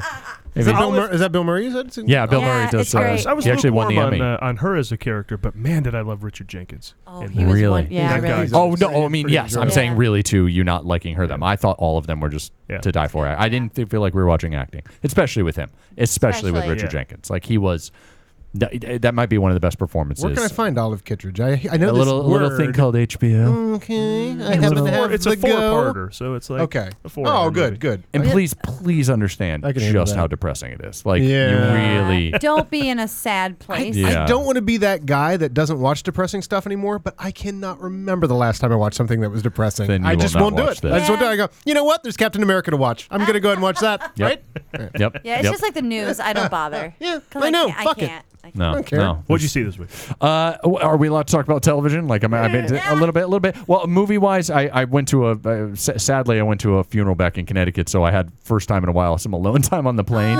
So I downloaded so many things to watch. I binge watched Mozart in the Jungle for some random reason. That was really good. Yeah, the Amazon series. Gail Garcia Bernal's the lead. I had no idea. Like phenomenal actors are in it. Yeah. It's a McDowell, right? Malcolm McDowell. Yeah. Oh yeah, he's Mozart in the Jungle, is that like Fitzcarraldo, like bringing music to the jungle people? It feels like you even get a little confused, but no, it's just about the New York City Orchestra. Oh, okay. It's the New York City Philharmonic. Urban Jungle. And Urban Jungle. I see. I watched Up in the Air again for out of On nowhere. a plane, look at you. Yeah. No, here's the one that I did. I swiped the credit card on and couldn't help but watch what's the Dwayne Johnson San Andreas. That's what I watched. Wow, with some turbulence, watching San Andreas. A little nerve wracking. Yeah. That's I mean, is he not the ultimate entertainer? I love him. I He think doesn't. he's funny. I So mean, when charming. it really comes down to it, there's a moment in it where his second daughter is about to is drowned. He lost a daughter to drowning, and his now second one is drowned, but he's trying to bring her back. He has zero emotional capability. He's the opposite of Robert De Niro. He has no idea how to tap into anything, but he's just a pure entertainer. And I'm like, I still buy it. Yeah. I still buy it, even though I know you have no clue how to tap into this at It's all. all charisma. Yeah, that's it. He's just pure charisma. Those but fast movies are the best tapping of what he has. Yes, and they're the best worst movies maybe ever made. Yes. They really are. You still haven't seen 7, have you? No, I haven't seen 7. But Greatest those are entrance guy in soap operas. Oh, you ball at the end of 7. Yeah. You ball. Yeah. You ball. They do That's it. true. Oh, man, they do it perfectly. Can't wait. It's on video now, right? We're a family. is. I don't have friends. I have family. That's all he ever says. Now- How many times? I mean, the joke is so intensely real of how many, starting in the 5th one. No, in the 4th one. He said, one last ride. In the 4th film. And now if you go on Deadline, it says he's going to make 3 more. Yeah. He's going to make another trilogy. One last ride. As a fan of 4 sequels, films ago. Yeah, that's awesome. Well, yeah, that's the Friday the 13th, the final chapter, Yeah. which was 6 before they were even taking a pause. Yeah. Those movies are awesome. So I'll watch those movies I all love day. sequels, and we're in horror season right now. So Yeah, and again, I will bring it up again. Jason Statham, greatest entrance. One of the greatest entrances in history in Furious 7. Oh yeah, awesome. Insane, beautifully done. I mean, there's another actor. I mean, he's an actor, but he's still he's his own genre. Yeah, yeah. But huge summer for him because Spy too. But those 2 movies, I missed that. How was Spy? I heard that was amazing. Brilliant. I heard it was amazing. Brilliant. To me, and I'm just gonna. I mean, I thought when I came out of Mad Max, I thought I came out of the best action film I've ever seen before. I'm not making Fury Road. Fury Yeah. Road. I thought Fury Road was perfect. I thought in every way. It's the ultimate action film, I'll tell you that. You know. I mean, it's the ultimate distillation of the idea of life on the road in the apocalypse because it does not stop. It does not. No. It's the craziest thing. How pretty none of those awesome. characters were not. They were all. I mean, just the way they even handled the backstories of things. Like you didn't even have to. It all happened in the moment. You never needed anything else to. He's like, I'm not going to fuck around. Like I'm going to say something to you to let you know what's happening. But really, what matters is this car chase right now. Yeah. You know if someone's going to die. Like like the backstory was just told in like a blip, and then I thought it was the best ever. Yeah, and it makes you wonder what he might have done with 30 years of those movies. Yeah. But he took a break. Yeah. Took a little break. Lorenzo oiled or whatever he did. Yeah. But Happy Feet. Did you like it? Did you like it? I did. I didn't love it. I mean, best action movie of the year. I really did. I don't know if he beat the Avengers. Still, I think I love Age of Ultron. Oh, come on. Yeah, There's I do. 2 movies better than that. I do. 2. That is 2 movies. No, I'm saying that's as big as 2 movies. I'm saying Mad Max and Mission Impossible was better than that. Mission Impossible was perfect. That was good. Come that was good. I cannot divorce myself from the fact that I was watching an Avengers movie again. It's just, It's just always I'm from way back. Yeah. A huge live action superhero fan. Sure. I've always loved I get that. jump to the big screen. And they were just for years were never going to do it right. They were doing Steel and Punisher with Dolph Lundgren, and it was just like they're never going to get this right. I'm never going to see Captain America on the screen. Do you imagine they could not get Batman right twice in a row? Can you imagine trying to do Captain America? That's a good How point. badly you'll do that? And so when I watch the Avengers, I'm like, oh, jeez, I just can't even handle it. Yeah. I just can't even handle it. And then when the Human Torch got cast, you were like, oh, but he just failed at an action star, and then he was perfect. Yeah, he was the great thing about Fantastic Four, though. Chris Evans to me is the best of all of them. I like him. He is Captain America. Yeah, that's like watching Christopher Reeve. You're like, that's Superman. Yeah, that's Captain America right there. Man. Yeah, absolutely. Did you see Snowpiercer? Did you guys like that? Yes. I really. Yeah, you know, I wish I loved that. Man, his monologue in that is like beyond everything. But the rest of the movie kind of didn't work for me. He was weird. He's just like I love the guy now. Yeah. I just love him. But I wouldn't have thought, the Human Torch. Hey, cracking jokes guy could be like what you need out of Captain America. Pulled it off. Yeah. Well, I love that he's the perfect Human Torch and Captain America, because that was the Human Torch in that movie. Yeah, I was like, oh, that's a Johnny Storm. Did you right see there. Fantastic Four yet? Have you chimed in on that? I did. You did. Why? Would you like to know what I saw this week? Besides the 5 Deadly Venoms, the New Beverly. Don't worry about that. Same plot as the rest of them. As ever, the time's running short on the. Yes. I did see Fantastic Four. I did not want to let a superhero movie exit theaters, it's not like I saw it because I was like, oh, it's got bad reviews. I'm not going to say, you know me. I'm like, I'm going to go watch this and love it, even though everyone else hates it. Like I just, like I said, I saw the Phantom in theater, and I was like, this is so great, So I'm going to go see the Fantastic Four, much like the other Fantastic Fours. All this negative crap, whatever. You know what? People have to pick one movie a year to hate. It's like in 1984. They put up, what was it, Goldberg in the book 1984. They put his picture up, and everyone have the 10 minutes of hate. Now it's called Fox News, but back then it was they put and they would everyone shout at it and hate it. Once a year it's John Carter of Mars. It's whatever. Every year there's one movie. Lone Ranger. It's like, and you know what? The truth is, like, movies aren't bad like they used to be. Back when I was a kid, movies were just odd little weird things. They wouldn't know quite how to make movies. Now they really nail so much stuff that I feel like everybody gets all pent up for their movie to hate. So they go Lone Ranger full bore. And for this one, Fantastic Four, I'm sure there were plenty of stories around that to lead into that, and it doesn't come just of its own volition. But yes, everyone wanted to hate on that, and I was like, there's no way it's that bad. I mean, we all suffered through, Batman Returns and other sort of just weird oddness. So there's no way it's that. And it actually is not. It just suddenly ends is the real problem with Fantastic Four. It's the first part of it's really good. Actually, I like the last part. I just am missing that 20 minutes that bridges the have you ever been in a movie, and a lot of times movies will pull out of this, where you go, because sometimes movies will have that fake first ending, and it'll seem to be ending, and you'll go, but this better not be the ending because there's just too much other stuff you have to wrap up. But then every once in a while you're in a movie where you go, oh, this feels like we're headed into the last act. But then it'll pull out and have a say, no, this is one where you go, oh, we're in the last act. Oh, this is the ending. Oh, man. Like we've just suddenly we're there. And it's a very logical ending. I think it's all a very logical story. It's just missing 20 minutes between the second act and the third act. Interesting. I thought that about the first Fantastic Four movie, the first Tim Story one with Michael Chiklis and Jessica Alba. Like that movie was, they're created. Now they're going to fix what happened while they were created, then it was over. And it was over. Don't they have I know, right? I don't have a mission or anything, or a bad guy, or I know. Yeah. I know. This one suffers from that too. Yeah. Obviously, some of the same hands were involved in this one, I feel. It went for this darker take and everything like that. But still, it's like, it feels a little bit like the Tim Story Let's Fantastic get Kevin Four. Feige in there and handle the Fantastic Four. I don't know when that'll happen. But why did the Fantastic Four, again, I only filter things through what a parent, like we really choose. You become instantly picky on what you're going to go see. It's just for some reason, from the moment the preview came out, I was like, nah, that's a rental. That's a rental. It just didn't feel, there was nothing about it that I was like, oh, I got to see that on the big screen. There's no charm. It's missing like the That's a good point. Feige and Marvel Cinematic Universes. Tons of charm.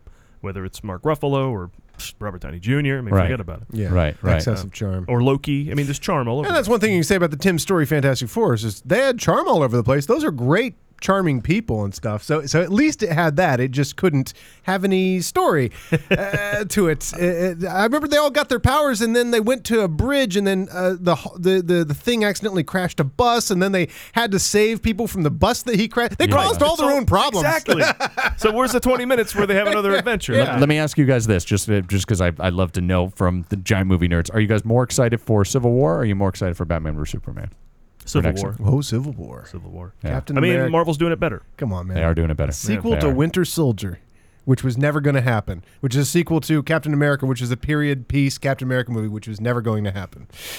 None of this was ever going to happen, and it's happening. Yeah, I think the Winter Soldier, or I'm sorry, the Captain American films are the best. Both. I even love the first one to death. Like they're the only ones that I want to watch over and over. I know that I just saw a list recently where they of course listed Iron Man as the best. The first one is like the best. It is. It's very good. That's where Karen comes in. Oh, She man. loves her Tony Stark, Winter who will be Soldier. in the next Captain America movie.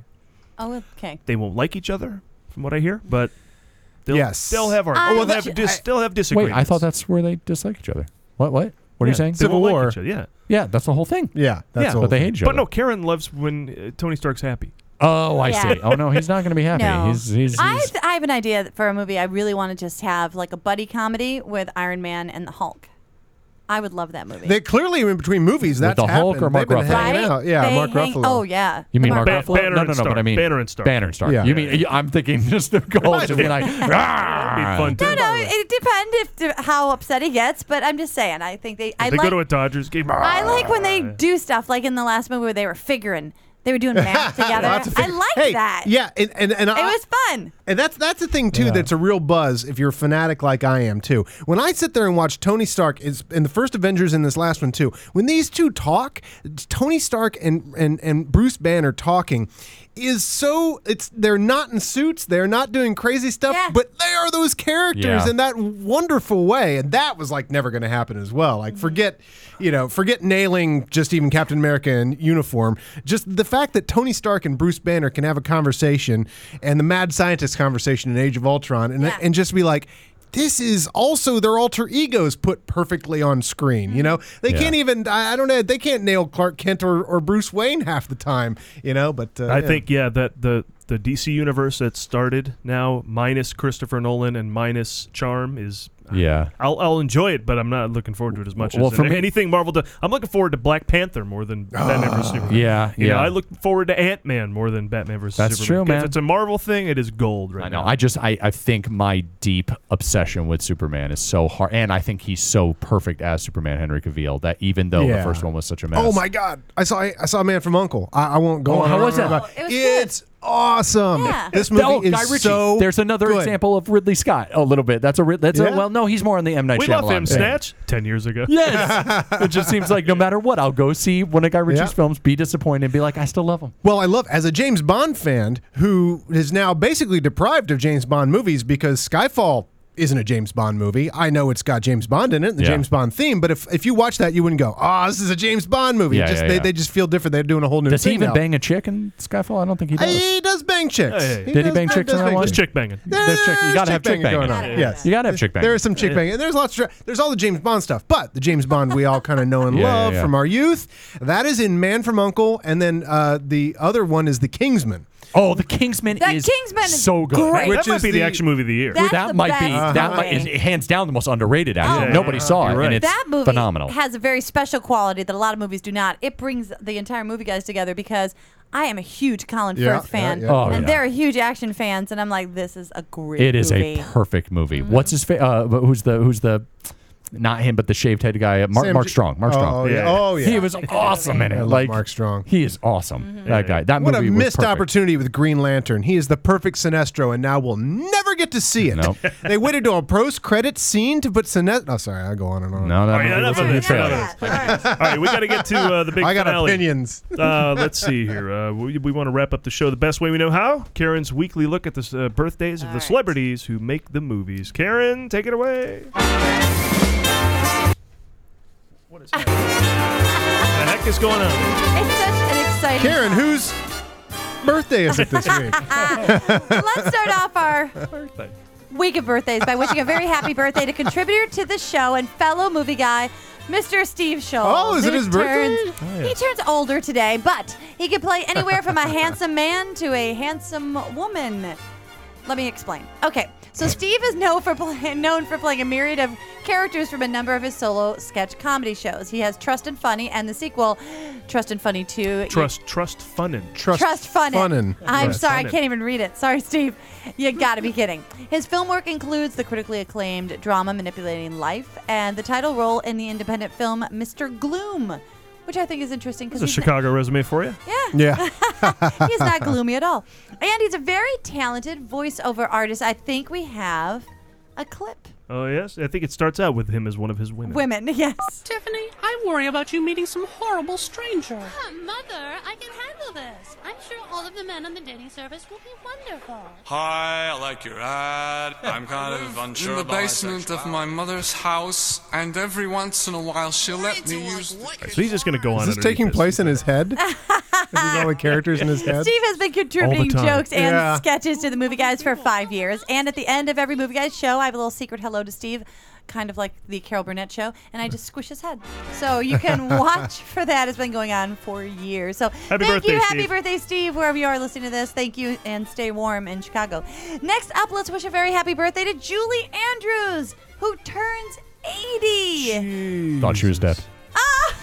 Not even kidding. Not even remotely kidding. When you said that, I was like, more. No. As of today, 80. But thank you for jumping in. Not for much longer. So she can play anywhere from wholesome to whole frontal nudity and SOB. Did you guys ever see that? No. Yes. Nice Chance to see Mary cans. Poppins' boobs. Nice cans. It was Okay. directed by her husband, Mr. Blake Edwards, who was probably like, people, my wife has got some killer cans, so I'm going to let everybody see them. Because at that point, you know. The whole movie is about a bunch of guys making a movie, and they want her to take her top off. It's a bunch of And asshole you just guys. named a new movie, Killer Cans. Killer we have Cans. to. That's Patent right. pending, He patent hates pending. these cans. We By the way, all, yes. thanks to working in the video store, Yes. you can say SOB. I've never seen it, but I can tell you exactly what the VHS cover looks like. It's a bull in a director's chair. Right. And we all, of course, know Miss Andrews. We all know her from Eliza Doolittle and My Fair Lady and Mary Poppins and The Sound of Music and stuff. But she did dodge a bullet by not doing the Eliza Doolittle, because it turns out that she had a contract where she wanted to do the film because she was doing it on Broadway. But she said, look, if I don't do that one, then I'll do Sound of Music for you. That's the contingency. And so Sound of Music is this huge success. And people like the Eliza Doolittle, but they know she didn't do her own voice, and it's not as big of a classic. I quite frankly don't like the show. My Fair Lady's a little long and boring. Sound of Music, yeah. So much Oscars. better. So it all worked out for her in the long run, which is very cool. And also, this is kind of interesting. Audrey Hepburn played the part in the movie My Fair Lady because the studio executives did not want Julie Andrews because she didn't have as much experience in film acting and thought Hepburn would be a much better choice. However, while the film My Fair Lady did take home several Oscars in 1964, it failed to win Best Actress category. That's because the award went to none other than Julie Andrews for her performance in Mary Poppins. Oh, yeah. Because she could not, So have a lead in a movie. Well, but what you were saying early on is the singing in My Fair Lady is not Not a done Hepburn, by because she Hepburn. couldn't sing. Exactly. So it's actually the voice of the singing is who? Is it Julie Andrews? No, I'm not No. sure. Oh, it's not. Okay. It's, There's a movie out about all that those lady. people. Yeah. Who sang in Singing in the Rain, who sang in Isn't My that Fair cool? Lady, But and Julie Andrews West Side did Story. her own singing. What a good couple of years for Julie Andrews. Yeah, right. It just like you. Then things Sound of just Music was the next year. Let it out. Like yeah, me. like you. Yeah. On a roll. Just Best like actor, Jeff. best picture. I'm happy. I thought you were dead, Jeff. To be honest with you. But let's listen to Well, this. late. It wasn't all lollipops and roses for Miss Andrews, because in 1998, her husband reported that she would probably never sing again because of throat surgery that ruined her voice. She even spent some time in a psychiatric clinic to help her cope with the trauma resulting from the throat surgery. You manage it? Oh, wow. Imagine that. Of course, she'd go crazy. Billy Joel, you've lost your fingers. I mean, What? you'd Yeah. be like, what? It's Yeah. so Yeah, there's some so separation awful. anxiety Yeah. there. She did file a malpractice suit against the two New York Mount Sinai doctors who allegedly botched her throat surgery and settled out of court for $30 million. If you're going to take away Julie Andrews' you voice, better pay $30 million. Now that is probably going to get sued. Take That away is- my voice, but you're taking away Julie Julie Andrews' voice. Oopsie. Hey, the surgery went well. Bit of an oops. I took away Julie Andrews' voice. I think that's going to come back on us. I think it's good. When I hear about that much money, that literally does. I don't mean to go political, but that makes me. I hope they use that movie towards something good. 30 million. She's a fucking actress. Come on. Like, I hope 30 million. Oh, yeah, That's more money than some countries have. Yes, that could solve a few problems, and she got it because her voice got messed up. Like, they might have even done the surgery okay. It just might have not been, you know. That's surgery true. on a Her throat. voice That's is true. so amazing that her normal surgery, You know, I hope she died. That's just so much. But Adam, you know how much I love it when celebrities sing. It's true. People ask me two things about Karen, and I say, first of all, she loves Ghostbusters t-shirts. And second of all, she loves it when celebrities sing. I love it so much, and it's obvious we're going to listen to little Julie Andrews. So I asked Paul what his favorite song was, and he picked this one. It's supercalifragilisticexpialidocious. Try and be sad. Dare ya. I dare ya. Can't do it. And sad. Can't do it. I've lost my voice. Oh, no. Everything's fine. I am so happy. Stupid Buffalo Bill. Oh, it's fine. 30 million. Okay. Movie jail for me. Never seen Mary Poppins? Oh, it's fun. Never seen it, yeah. Looks fun. Never seen Mary Poppins? No. But it was funny. I worked with someone. It's Dick Van Dyke. It's Dick Van Dyke. I worked with someone who was the age I was when Star Wars came out, when that came out when she was a kid, and she described it the way I would have described Star Wars. So I realized how fantastical some of that Disney stuff was, before you had a different thing to compare things to, like Star Wars from my generation. But she comes flying in the whole opening sequence to that generation, and she literally comes just flying in. They must have been like, it's like a TIE fighter, yeah. Just like a TIE Just like a TIE fighter. Exactly. I think that wraps the movie showcast, everybody. Together we're the Movie Guys. Individually we are Carol Adam Wilby. Preston. You can follow us on Twitter at The Movie Guys for daily jokes and links. Also on Facebook.com/The Movie Guys. Facebook. We're on that? Wow. Yeah, Are we on guys, MySpace? Get on this shit, audience. Not everybody Get on it. can get on Facebook. MySpace. iTunes, Vimeo, YouTube, Funny or Die, SoundCloud, Vine, Instagram, all that shit. Thanks to Jeff Meacham. Thanks, guys. Thanks, everybody. Check out Blackish. I'm Wednesday gonna nights, 9:30 Eastern and Pacific. And I of have course, your homework. Crazy Thank you. times in the flyover state. I have to watch Top Gun. I have homework. I don't even know how to. I will watch that with you because it's been a long, long time. I've watched the volleyball sequence plenty of times, but the whole movie I haven't watched in quite a while. Now, do you have Twitter or anything? Can I give you a full report? I'll let you know. At Jeff Meacham on Instagram and Twitter. All right, I'll watch it and I'll let you know. Oh yeah, AM. I'm a ham. Just remember, I'm a ham. Meacham. Yes, he is. Yeah. Any other things to plug? Love and Mercy on Blu-ray and digital. Yeah. download. Watch Blackish. That's what allows me to pay for my kids' education. Live indoors. Watch Blackish. Thanks to Steve Schulson. Happy birthday! Yeah. And as always, we owe everything to Pat Peach. Next week we're back with I didn't even write it down. More movies, I imagine. Yeah. Tune in. Thanks. Supercalifragilisticexpialidocious.